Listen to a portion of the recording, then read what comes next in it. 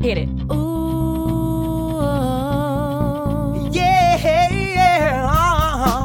You're listening to Pod Me If You Can. This is Pod Me If You Can, Movie reviews by David and Lloyd. an Australian podcast on your favorite movies. Go to www.podmeifyoucan.com. Welcome to Pod Me If You Can. I'm David Farrell. And I'm Lloyd Hughes. And this month, we're taking our time. We're going to discuss video games that have been adapted into films. There's a ton of these. They've been in the system since 1993. So we've had many, many years of many adaptations, some good and some not so good. Lloyd, as a married man, video games are the thing that I don't get to do anymore. You can't really play video games around your kids unless it's Nintendo Wii, which we have.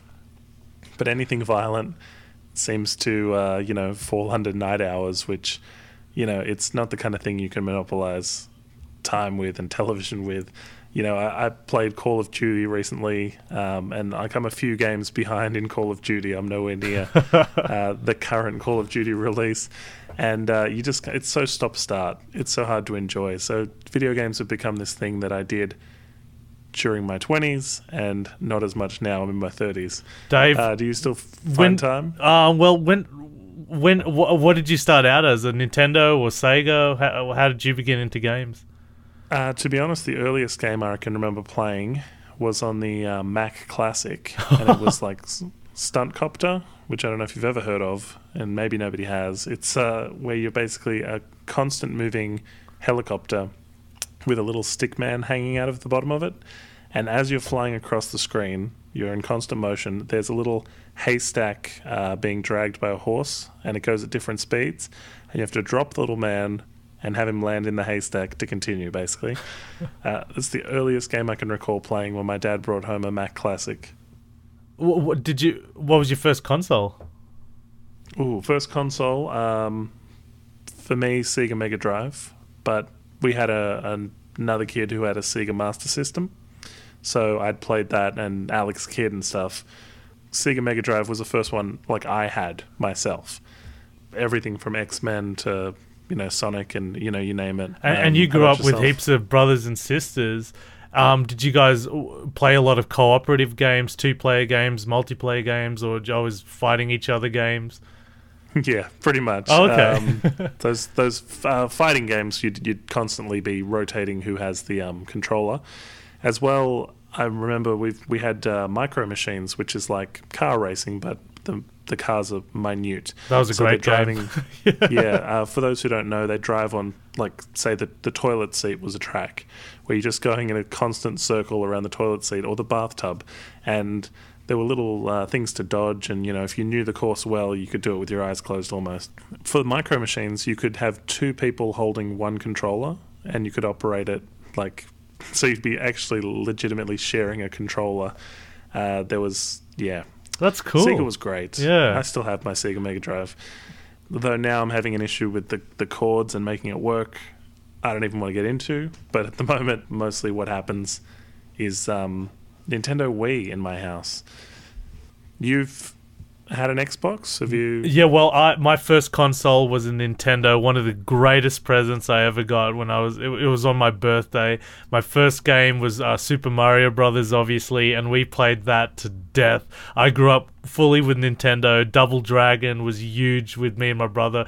We got into cooperative gaming at a very young age, especially Double Dragon. We just loved the magic of working together against the computer and then going through stages by stages. And Nintendo catered very well for that, but we didn't have a lot of money. We didn't have many games, so we'd rent out a lot of games, and a lot of games you'd play, you just never finish, and then just this nightmare burnt into you and things like that because you never completed it. Shadow Warriors was a huge one for me as well. That's a single player game where you have a ninja. It's one of the first games to have cutscenes as well. And then I moved on to the Super Nintendo, and I got that very, very late. I think they're already announcing the 64 when or advertising for the 64 when I got the Super Nintendo, and I just played a lot of fighting games. Then I went on to PlayStation 1. PlayStation really changed everything for me because when I first saw Resident Evil 2, and you were fighting zombies. The terror in that game was so scary. It really made a whole thing like, okay, I'm not going to be running around chasing coins or rescuing princesses anymore. Now I'm playing games for my life. I'm running around getting ammo to shoot zombies, otherwise they are going to kill me. So it really added a level of maturity with gaming. I love gaming so much, but like you said, Dave, the moment you get into your late 20s and early 30s, you start thinking about more your career or family or relationships and things like that. Gaming just demands so much time, and I just don't have any time to get into it. Like, I love World of Warcraft, I respect it, I just don't play it because it's like crack cocaine to me. I don't get into it. The last 2 games I heavily got into was Diablo on the computer, Diablo 3, I think. Yeah, Diablo 3, definitely. I played that heavily. And, of course, StarCraft 2, which I played obsessively. But, yeah, that's the last of my gaming experiences. Now I'm just playing the Wii U, so I'm all back with Nintendo. I love it. I just play with my friends, like on-the-couch gameplay, such as Nintendo Land, Mario Kart especially. Did you have those nights with Nintendo 64 and all that? Yeah, and then some as a 20-something-year-old as well, in a share house. When we were younger, at the local Westfield, they were doing this big show and tell about Nintendo 64. They set up all these screens and all these, controllers, and you could all go and play. And it was pretty much all Mario Kart. Everyone was going there for Mario Kart. And they were doing a big giveaway where they would give away a Nintendo 64, 2 controllers, and I think it was 2 games on the Friday. So Monday through Friday, you could go in and get an entry and put it in this big barrel. And they would roll the barrel on the Friday and pull out a name. And if you were present for the draw, you would win the Nintendo 64. So we lived pretty close to this Westfield. It was walking distance, so we walked on down and every day put in a form and whatever, and thought, oh yeah, we'll have a shot at winning this Nintendo 64. They pulled out a piece of paper. The idea was that you got this form, and the top half of it was like an ad for the Nintendo 64 or a colouring in competition or something. The bottom quarter of this A4 page was your entry form, so you would tear off those and put those in the barrel. But they pulled out a complete A4 page, so it was bigger. It was one of those things where you reach into the barrel and, that was the biggest thing in there because it's a complete A4 page, which is what my brother was doing. He was putting in the complete form without tearing off the quarter of the page. So when they pulled out this big A4 page, I was like, no way. And my brother won the Nintendo 64. 2 games, 2 controllers, which is how we got our Nintendo 64. That's amazing. Yeah, shout out to my brother Tom. Nice work. The 2 games were, I remember he picked GoldenEye. Oh my gosh! Wow, yeah. On Nintendo 64, that's the game to have. And we had a game called Lilac Wars, which was like, Star Fox, you're flying, I think, sequel. Yeah. Exactly. You're flying spaceships, and we played that to death. Like, every now and then someone will set that up at my parents' place. People will play it, and they'll be trying to beat the high scores of each other's high scores. There's no doubt you'll win the game. It's just how many points you'll get along the way now. So Nintendo 64 came into our life in a beautiful way, and GoldenEye and everything. Just, this is the memories I have playing Nintendo 64. Everyone must have wanted to come over to your house to play that. So many kids in my house already that nobody could. No, people did. We had 2 more controller ports, obviously, on the 64, so you could always have 4 people over playing. But it was monopolized all the time. My parents went nuts in terms of how often it was being played. For me, PlayStation, like you say, changed the game. And for a long time, I was saving up for a PlayStation, and I wanted a PlayStation. And then I wanted a G-Con gun, and I wanted Time Crisis, and I wanted Point Blank. And I wanted to have the arcade experience that they had at the mall in my home. Yeah. That was the thing people would do on Friday nights. You go and play these games. And, then to have that at home, eliminating the cost, I suppose, of those Friday night gaming sessions. I know exactly what you mean. I wanted the arcade sticks of Street Fighter to practice at home because I could never get the arcade sticks. Like, I could play Street Fighter okay or Mortal Kombat, because that's all I was used to on the Sony controller or the Super Nintendo controller. But once I hit the arcades, I was like, oh man, how do you do this? Because for me it was like a completely different control system. So I wanted, exactly what you said, the arcade setup at home rather than going to the mall, because back then the arcade place was the place to be. And as well, there was that war of PlayStation versus Xbox. You're one or the other. Yeah, well, that came out at a great time for us because we were just heading into university.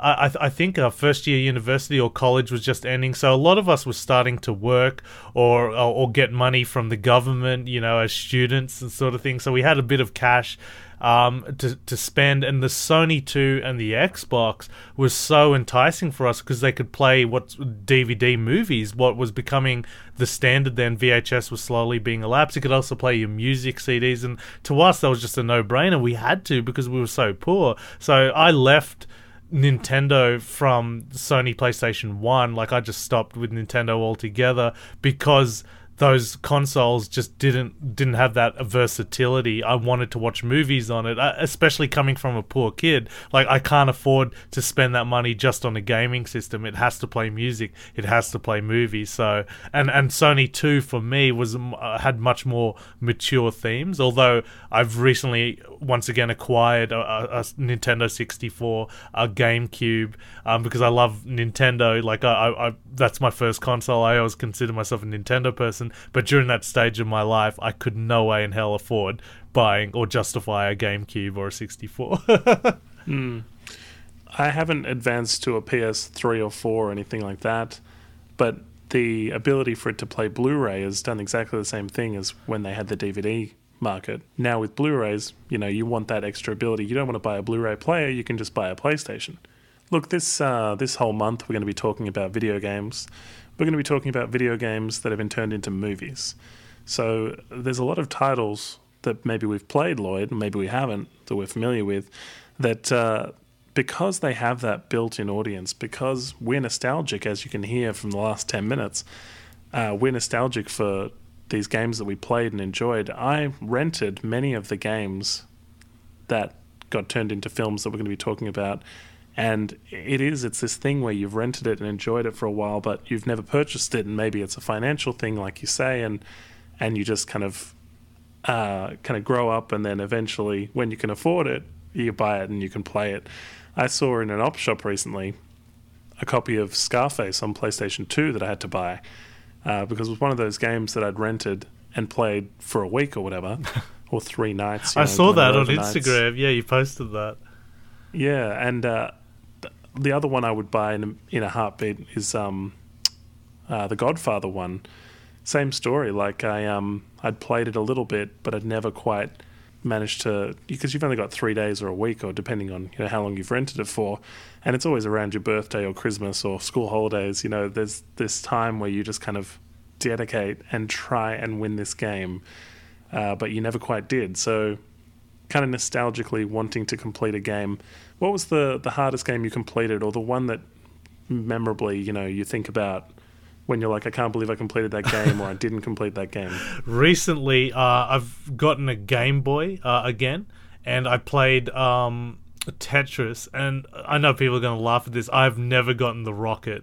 And it was always mythical to me. I go, no, there's no such thing as a rocket. It's when you get over 100,000 points in Tetris. For a lot of people, this was easy. And I played Tetris since 14, obsessively, and I never got 100,000. I feel so pathetic. Recently, only a couple of weeks ago, I played on the Game Boy, the Tetris, and I played over and over and over again. I finally got the rocket. I couldn't believe it. I was like, oh my gosh, I quickly was taking photos. I didn't even, like an idiot who goes to the concert and takes photos or videos on their smartphone without actually enjoying the concert. That was me 2 weeks ago. I was just taking photos and shared it on Facebook. I got the rocket. Oh my God. So that was a recent big achievement for me.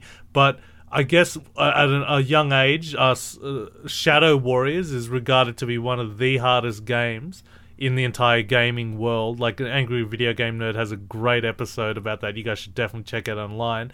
I was beating that game I'd come home from school, play that game for an hour and a bit, and beat it like almost every day for like a year. That's how obsessively I played some games. So I guess that one was a big achievement. Also, the Resident Evils, beating those, because it was like ending a nightmare. Because playing those games for me, especially really scary ones, I couldn't sleep until the nightmare was over. Like, you know, sort of a movie, you got to get to the end, you know, and finish that movie. And it was like that with gaming. It was just this challenge. No, I have to beat this game. So endless nights I would just play, and then I'd have to wake up for school within 6 hours. You know, I'm like, oh my god. I completed Resident Evil 1 and 2 as well, and it is a massive relief. And then you find out, you know, there's other things you can do, and you think, do I want to go through this game again? For me, completing Metal Gear Solid, the first one, was a big deal. And, you know, it's like got so many layers. It's such a great little game, and I thoroughly enjoyed it. But the one that sticks with me is X-Men on the Sega, because of this weird glitch. Now, on the Sega console, there's a on-off button and a restart button, and for years we did not know what to do. Maybe other people have experienced this. Maybe you guys got it right away, and you're more clever than me and my brothers. But there's a point in you run through the Age of Apocalypse, and you know things are going bad for you, and you can play as either Wolverine, Cyclops, Nightcrawler, or blanking Gambit. And when you get to the end of this one level, it tells you to restart the computer, and there's this hovering thing. I believe it's Mojo's level, but you can jump up and hit it, and then it just disappears and explodes, and that's it. And there's a timer on the level, so as time runs out, you're just in this room, and there's nothing to do in the room. You can either hit the thing or not hit the thing, and it says restart the computer, right? And for years, we did not know that you had to, on your console, hit restart at that point during the game. Like, we didn't even think of it. Like, it wasn't a thing that we were like... That's like that Metal Gear Solid game. I don't know if you played it, where you had to put the controller into the second port. Yep. Yeah. And if you had a memory card, and like, this is the kind of thing it was. But it was like, you know... That's really breaking the wall, yeah. Yeah, and we were like, what? We can't do anything. Like, you're in this room. And I believe one day we actually were just like, no, who cares? Just start again. And we hit it. Like, hit restart. Just happened to do it that day. Yeah. And it just blew our minds. Oh, wow. We were like, yeah, and it was such an insane moment. Because it's like you've reset and suddenly you've done the thing that it's asking you to do. And then stuff flies across the screen like the Matrix, and it resets, and you've been inside the simulation. You know, the X-Men, they go into the danger room, and you've been inside this simulation, and then the next level, you're out of it. Oh, wow. That must have blew your mind. Yeah, and the final level, you know, you're going after Magneto on the moon and stuff, and we were like, oh my god, this is amazing. And I mean, we won it probably that evening, you know, like we played that final level, because it was years in the making. Like, we took like an 8-10 year break from it, and I'm sure we played it again like years later, and we're just like, oh yeah, whatever. We didn't think to Google it or anything like that. We didn't seek it out. It very organically happened, which was amazing. Yeah, I beat Teenage Mutant Ninja Turtles, the video game on Nintendo, and that's one of the hardest games. And there's just these levels where you trying to make this jump, you jump over and over. It looks like a really simple jump, and you just jump and you're always falling. That's where you'd always die. And then you get up to it again, and then you just accidentally walk over it. You go too far, and that's all you had to do was walk over it. You're like, oh my gosh, you know, that relief you feel. And then the game got harder and harder, but nothing like that again, where it just, you know, just this thing that fools you into thinking that you have to jump, but all you have to do is do a gentle walk over, and oh my gosh, drove me nuts. Yeah. The first video game that was ever turned into a film is Super Mario Brothers, which was 1993. Yeah, it's interesting because we had a lot of movies about video games, like War Games or Wizard, or most recently Wreck-It Ralph, and that brilliant documentary Fistful of Kong, I think it's called, or Fistful of Quarters. Fistful of Quarters? King of Kong. Oh, King of Kong, yeah, that was brilliant. But And I think that's one of the best ones out there. But in this month, I think we're just going to be specifically focusing on movie adaptations of established video games and not of, movies about video games like The Wizard and things like that. Yeah, and if people haven't already, if you have a YouTube account, you can find our YouTube channel through podmeifyoucan.com. The link is there on the left. We're going to be launching some videos this month as well, specifically about reviewing some video game adaptations, and Lloyd's got some good ones coming up. It's amazing with Super Mario Brothers, that first one, that it's so different than the game. I know. Did you watch the movie when you were really young? And obviously you're a Sega fan, but you knew of Mario. There's no kid on the world that didn't know anything about Mario. Of course. And then when you saw the movie, was it a case of, Yeah, it was... Initially, I wasn't even sure it was the same thing. You know, sometimes you'll see a film which is called the same thing as another film, and I thought, oh, this Super Mario Brothers is just a different kind of Super Mario Brothers. Like, it's not even the same thing. It's not the same franchise. It just happens to have the same name. I was confused from the beginning. Then you're kind of putting it together like, oh, they're plumbers. Okay. I always had in my mind the movies was the authenticity. Like, now it's a movie that they're allowed to take their own rules, their own law, and now this is the standard. And the video games is always subpar. So I just always had that in my mind. But that movie was, like, I must have watched it 100 times when I was young because I couldn't believe they made a movie, a live-action movie on the video game series. I even collected cards. You know, I've got them somewhere. They've got to be worth something now, surely. You know, of Super Mario Brothers, like, you know, the movie cards that would come out and you collect all the movie cards. They're not playable, they're just trading cards, I guess. I must have collected all of those. I was so obsessed with this movie, and it's such a piece of shit. You know, it's really awful. And they have they're great actors attached to it. Dennis Hopper's fantastic. Bob Hoskins, an incredible actor. And of course, I can never pronounce his name, but Baz Luhrmann uses him in like every movie. Leguizamo. I think he's a fantastic actor, really maturing, and I hope he gets more serious roles, because as crap as The Happening was, he was really good in that for his brief role. Let me ask you. Yep. Sorry, I was going to say, were you a Street Fighter or a Mortal Kombat fan? I was both. The Street Fighter, the movie, when that came out, it was so... I don't know if you saw it, the animated movie. Mm-hmm. You saw that movie? I saw did. that in year 6, well before the live-action movie came out. And I still think to this day, although a lot of people don't count it because it is an animated movie, I still think that to this day is the best movie adaptation of a video game, Street Fighter, the animated series. It's really, really, really well done. But if we're going to take that argument where we can't count animated movies in the world of movies, then, I'm going to say Mortal Kombat is the best video game movie adaptation so far. Yeah.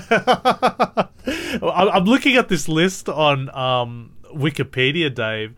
Rotten Tomatoes and Metacritic, none of these movie adaptations have generated over 50% on Rotten Tomato ratings or... gone over 40? Gone over 50 on the Metacritic score. Like, there hasn't been a good movie adaptation of a video game yet. Well, the thing is, Final Fantasy is the highest, and for that film, which I saw at the movies, the film acts as one giant cutscene, and it's just like an unplayable movie. I know that because it all. Yeah, that movie. Like, I played Final Fantasy VII a lot when I was young, and I just try to avoid RPGs because they just take up so much of my time. I'm a really obsessive person, so when I play a game, I'll play it to death. So I stay away from World of Warcraft as much as I respect that, and of course Final Fantasy. When I saw Final Fantasy the movie, I know that movie broke a lot of rules and opened up a lot of opportunities with CGI. Like, it really was groundbreaking in that sense. But I saw it at the movies. I think I might have saw it with you, Dave, and I didn't think too much about it. Yeah, the one that I think made it acceptable for everybody, because I really enjoyed Street Fighter. I enjoyed the Van Damme. Really? You loved it? I enjoyed it because I was a kid, you know? I mean, I saw it at that exact age, and I think if I hadn't had seen the animated movie, I would have really enjoyed Street Fighter, but because I was just disappointed with how goofy they took the characters. I was like, oh, I can't wait till I see Sagat. Sagat's going to be amazing. You know, he was so amazing in the cartoon, and you see him. I love Wes Studi. He was in Last of the Mohicans, and he looked great as Sagat, but just the way they portrayed him just wasn't as powerful, wasn't as strong. Vega was portrayed pretty cool, but Ryu and Ken were kind of goofy. Zangief was goofy. Balrog. It's difficult to get Ryu and Ken right, and they're everybody's favorite. Yeah, but this movie is rated like top 5 in the best video game adaptations in some lists. Other lists, it's in the top 5 worst. And you know, I'm looking at that, I'm just like going, yeah, I guess I can see why if you enjoyed it like as a kid, and it's really fun, you know. But unfortunately for me, I was tainted because I saw the cartoon series, and I just wanted that seriousness. I've heard countless people retelling Guile's speech where he says, we're going to go upriver and kick that son of a bitch bison's ass so hard that the next bison wannabe is going to feel it. That speech has been repeated throughout my life, and that's probably part of my love for it. Because in 1994, when it comes out, I'm 11 years old, you know, so I'm seeing it on VHS at age 12 or 13, and at that time, you know, approaching like you know my teenage years, my formative years, and people are liking action films. I'm enjoying action films. It becomes one of those things that you and your friends sort of watch, you know. For me, Mortal Kombat felt like a joke. Oh, really? Wow. I loved Mortal Kombat. The music was fantastic. The theme song. Oh my gosh. And just that tournament setting, they have to go to this mysterious tournament and fight like the Quest or Bloodsport. And Scorpion, they nailed. Sub-Zero, they nailed.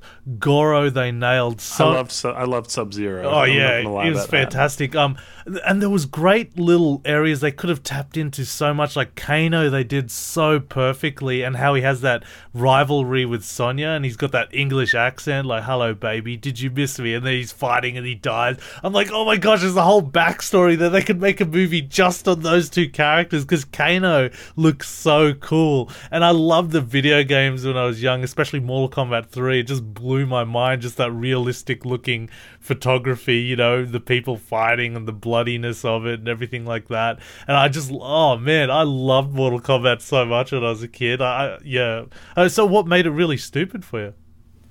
I suppose I hadn't played the game as much, and the game that I favoured was Street Fighter, because I asked you, you know, Street Fighter or Mortal Kombat. You did both. Yep.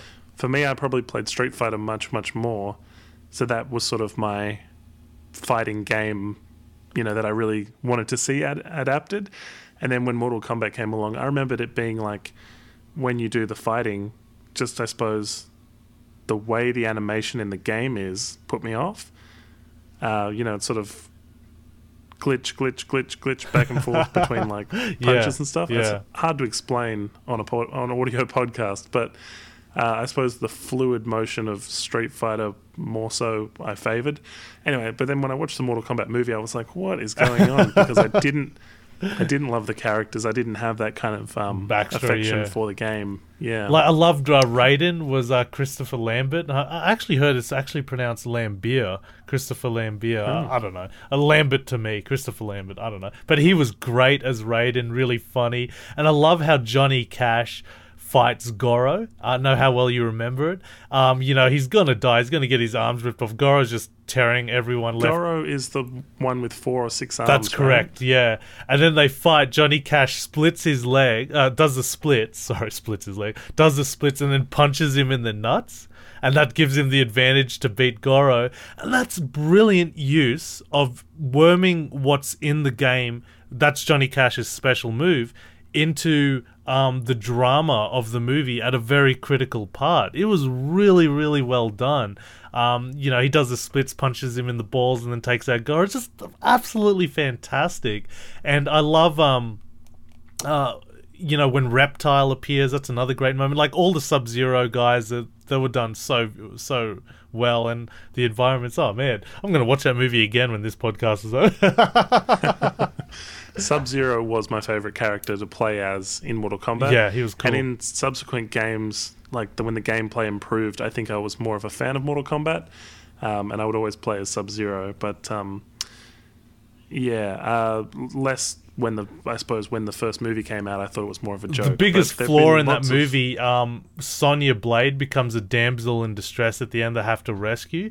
But you watch the movie, she's built up as this really good assassin, and then she's just taken, by Shang Tsung. It's just like, can't she fight back? I'm sure she could put up a hell of a fight. You know what I mean? Like, yeah, she just becomes a weak damsel in distress. But that's a flaw 90% of action movies always make.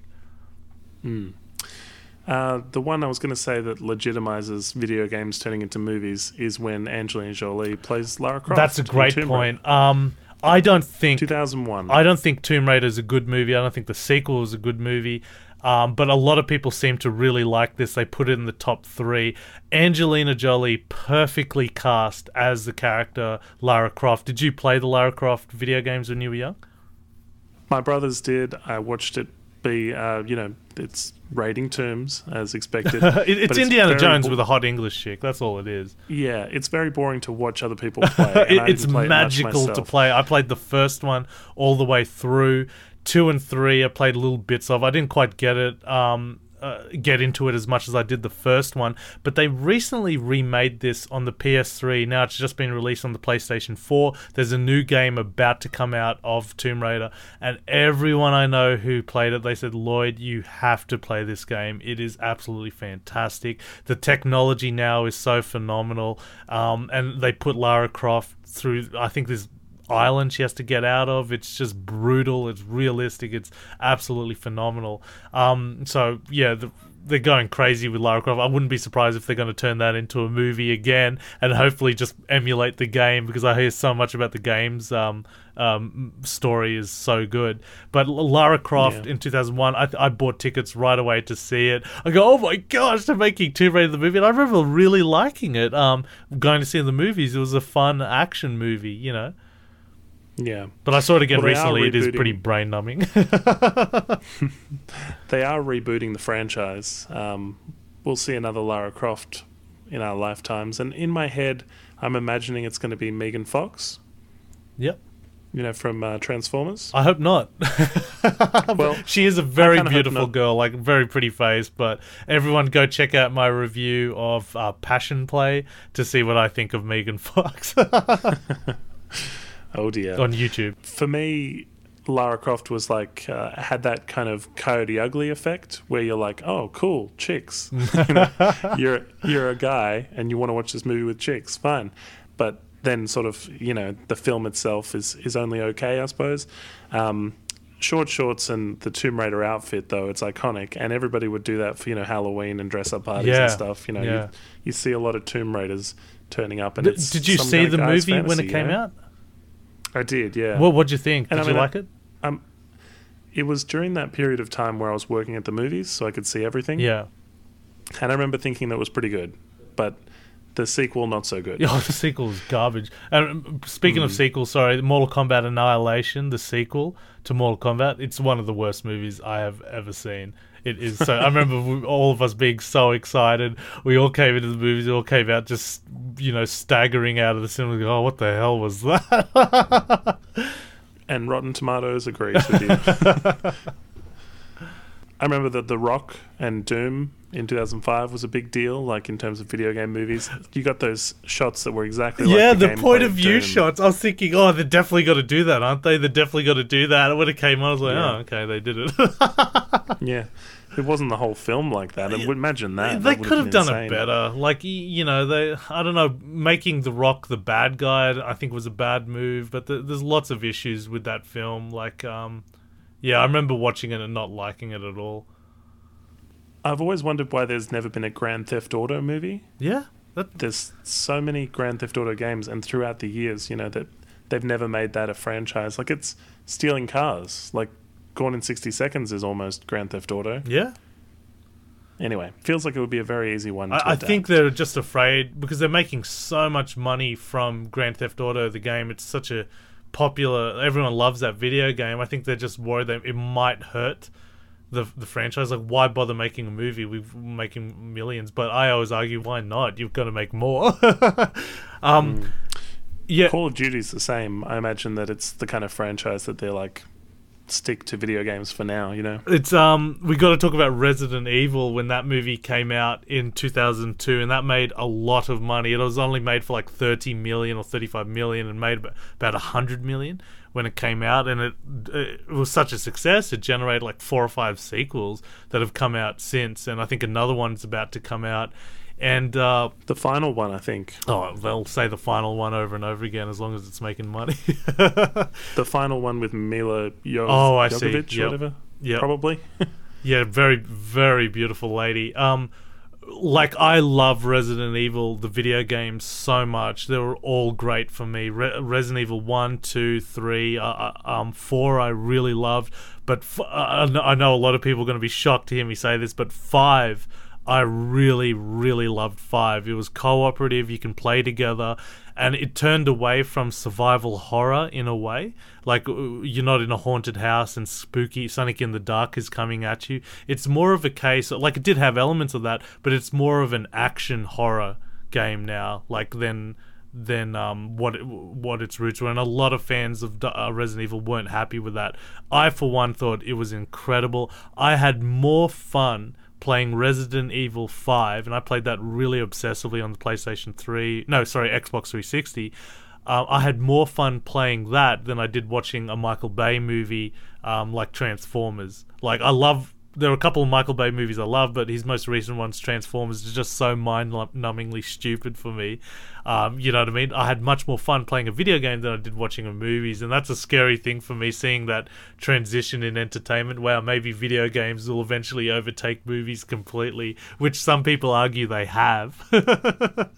I mean, you see people when you go to the movies, they flick out their phones and then they're playing games during the trailers. I think the moment you become Humphrey Bogart kissing Ingrid Bergman, I think that's when movies will end and video games will become the new chapter. It hasn't reached that point yet. I guess virtual reality is what I'm talking about. But video games I respect, I love. If I could live a second life, it would be dedicated all to video games. But, you know.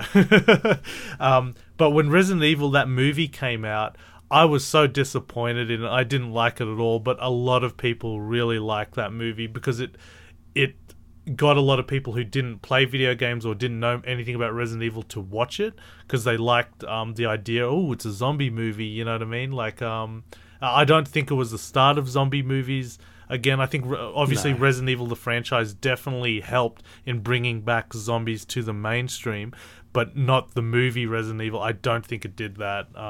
I think personally it was the remake of Dawn of the Dead that really brought zombies back, and now zombies are everywhere in TV shows and in movies everywhere. Zombies are very popular at the moment, aren't they? The Walking Dead, I think, did a spin-off. I haven't seen it. They did the start, how Walking Dead, Fear the Walking Dead, I think it's called. The pilot just got recently released, and a lot of people absolutely loved it. And of course, we covered World War Z as well, or Z, on our podcast too. So I personally love zombies. Stuff. I have them in all my short films. If you guys want to check that out, there should be links on our website. What I'm happy I'm sure with, there are. what I'm happy with Resident Evil was how the video games went in one direction and the movies went in the other. The movies really became its own thing, and the video games became its own thing. And I think both parties were happy to part. Like taking that Resident Evil name, but not, two separate universes. And I think audiences were quick to get that right away. So that's what I'm happy with. I don't like the Resident Evil franchise at all, the movie, but I do love the video games. For me, I haven't seen the entire franchise of Resident Evil. I've seen the first 2, maybe 3, but I definitely dropped off for the franchise. For me, what it did was it made me want to go back and play the games, which I thought was a good thing too. Like, sometimes you'll see a film or something that's based on a book and then suddenly you'll go, I want to go read that book. It helps you discover the source material.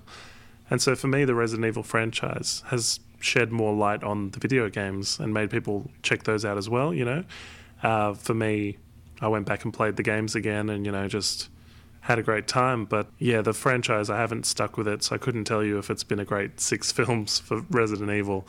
Did you ever see? Did you see any of the Yui Boll movies? That we have to bring up his name at this point. That he's done. So He did House of the Dead, didn't He's he? done a whole bunch. Like I think Blood Rain. House of the Dead. Yeah, Alone House in of the the Dead's Dark. that one House of that the we Dead. remember from our arcade games days when you'd walk in behind that curtain and it would all be zombies and stuff, wouldn't it? I did see Blood Rain. I remember it being pretty terrible. There's a very famous sex scene in Blood Rain where they're in some kind of cage setting that I remember being on some shocking sex scene lists and stuff. Like, the whole film, it was completely forgettable for me, and I have seen Blood Rain, but it was just on VHS. Yeah, I or think DVD Uwe at Boll home. represents everything that's wrong with video game movies. You have to adapt them. Like, what I'm hoping for, what I really want with all of this, is to see a resurgence like comic book movies. Because for us growing up in the 90s, there had been a few great comic book adaptations. Superman, the first two, Batman, and Batman Returns, and to an extent Batman Forever, depending on how you want to go. Definitely not Batman and Robin, and Blade. But that's only a handful of movies, of comic books that were adapted well to movies. Hollywood did not respect the comic books. And what's happening with video games, they're just exploiting it. They're just saying, oh, we can make money, let's just do something with it. And they've run away with these ideas to make a movie without looking at the source material at all. And it's so disappointing. I really do believe there is great drama to draw from these video games, great experiences that you can take from these video games and interject it into the movies. The first step that they have to do is to respect the source material, get a director who, respects the source material and cast it really well, and they could really do it service. Uwe Boll represents everything that's against that. He's just there to exploit the name of the video games and to get money out of it. I don't think he cares about creating a good story at all, and it's so disappointing because he's really hurting the whole entire possibilities of this gaming renaissance that could be shared in the movie world. Because at the moment, I'm looking at the video game adaptations that have been turned into movies, and none of them have scored over 50% on Rotten Tomatoes. None of them have scored over 50 on Metacritic, and it's just a shame we have this situation with video games. You're absolutely right, and well put. I feel like that's what this month is about. We're going to be, in the upcoming episodes this month, we're going to be talking about, the next one's Wing Commander, and that's going to be a video, Lloyd reviews Wing Commander on our YouTube channel, so you can head over there, subscribe, you can check it out. You can also follow us on Facebook, and you're going to get a post of each one we do throughout the course of the month posted there. We're also going to be reviewing some less favourable ones. I'm going to take on DOA, which, if anybody's seen, it plays all the time on TV. DOA, Dead or Alive. I'm going to delve into Silent Hill as well. I can't wait for that review, Dave, because I've been a huge fan of the Silent Hill video games, but I still haven't seen the movie, so I can't wait to hear your opinion on it. Yeah, it's one of the ones that I rented and never got to finish the game, and it's one of the ones that kind of haunts you, like we were talking about. But as well, this month we'll probably close out the month with talking about everything that's coming up with video games. So we're talking all the franchises that we can look forward to in the coming years, and some of those are adapted from apps. They're going to do an Angry Birds movie. I can't believe that.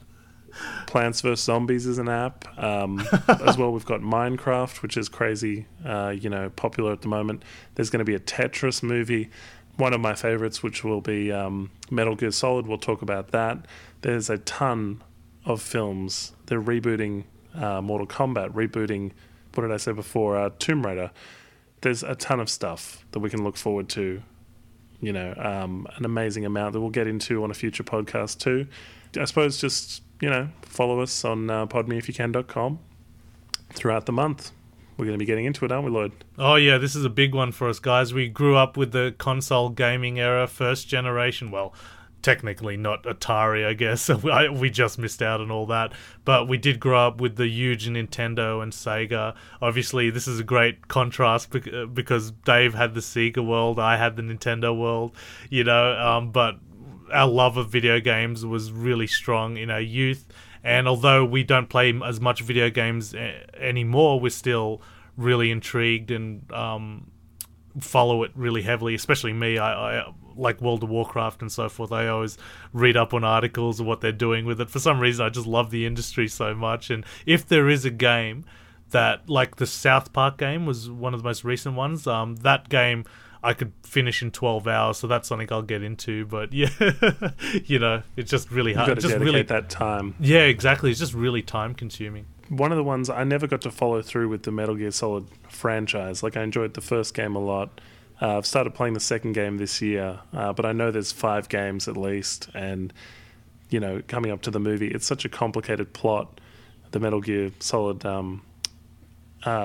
game, but it's such an enjoyable experience to play it. So I'll probably be hitting that game up shortly and trying to get through. Like, I got to play it at night, Lloyd. I got to play it on weekends. I got to play it at times when Everyone's there's nothing asleep. going on. Sometimes though it's a choice though. I could do this podcast or I could do video games. So yeah. No, once we started the podcast, it definitely took up a lot of time. We're like, I better not play that game. I got some research to do. this is it. So yeah. Sorry. I was just going to say Max Payne as well was a big game for us, and when that movie came out with Mark Wahlberg, oh man, it was terrible. I saw the reviews. I never saw the film. Yeah, it's not very good. Also, Prince of Persia had a big budget, good cast and everything like that, but wasn't very big as well. I remember Prince of Persia became very much about the movie became really about Jake Gyllenhaal's abs. It was like, check it out. Check how in shape Jake Gyllenhaal is, everybody. Well, I remember a lot of backlash for not casting a Persian person in Prince of Persia. But I'm like, but that's the Hollywood system. They got to make their money back. And if they cast a person that no one knows about, they're not going to attract the viewers to see the movie. But I do understand the criticism of not casting, authenticity to the role. It's the same story as Exodus. Oh, yes. We discussed that. Yep. Yeah, we reviewed on the podcast too. We hope you guys will follow us through the month. We'll get into all kinds of stuff, I'm sure, and we'd love to hear what you guys might like to talk about, what you might like to hear reviewed. You can always get in touch with us on Facebook and suggest what you reckon is the best video game adaptation, or even what you think will be the best video game adaptation. Everyone's hyping up Assassin's Creed, which has Michael Fassbender. It's due out in 2016. Warcraft as well. Yep. Yeah. There's a ton of stuff. I wouldn't be surprised if we do start to see video game movies being taken seriously. Yeah, I can't wait. I think it's going to be a really... once they break that mold, once you get that movie that's like the Citizen Kane of video games, everyone will follow suit. We saw that really with X-Men, coming out by Bryan Singer, that went, oh wow, you can do comic books like this. But as well, the biggest one was Iron Man, was just cast really well, treated with so much respect and enthusiasm, and now we have all these great Marvel comic book movies. I don't know why people are complaining about, maybe it's an oversaturation, people are complaining about it, but for Dave and I, who grew up in a world where there's only a handful of comic book movies that we loved, it's just great to finally see it. I think Tarantino did a recent interview where he was like, oh, it just sucks I had to wait till my 50s to see people making adaptations of comic books, and so we're so spoilt in this era, Dave, to live through these great comic book adaptations, because I'm really enjoying it, and I really wish there'll come a time when they'll make video games in the same vein. I think that time is coming up now, which is probably why we are tackling it on the podcast, and I think casting, like you say, has a lot to do with it. Hugh Jackman became a huge megastar because of Wolverine. It's that thing where they get the casting right. People love Robert Downey Jr. as Iron Man, for example. If you watch a film and you're drawn to the actor and you create a really iconic role and an iconic character, and the stories are there, they're in the video games, they can make this work. Yeah, so they missed it with Angelina Jolie in Tomb Raider. They just didn't have a good script, but they had the perfect actor to play it. You know what I mean? Yeah. And they'll look in the next episode when we talk about upcoming video game movies. I think we'll talk about what we think has the best chances and what we think, what we think if they get the casting right, the story's there, what's going to make the money, what's going to be the film that makes it credible, that gives longevity to video game movies. If you can make a movie out of a theme park ride, you can make a movie about anything. And, if they ever make a Seinfeld movie, there'll be a movie about nothing. All right, Lloyd. Well, throughout the month, video games here on Pod Me If You Can. We're looking forward to it, and we'll hope you will enjoy it as well. Hit it. Ooh. Yeah. Thank you for listening. Please like us on Facebook and follow us on Twitter. Go to www.podmeifyoucan.com. Pod Me If You Can. Movie reviews.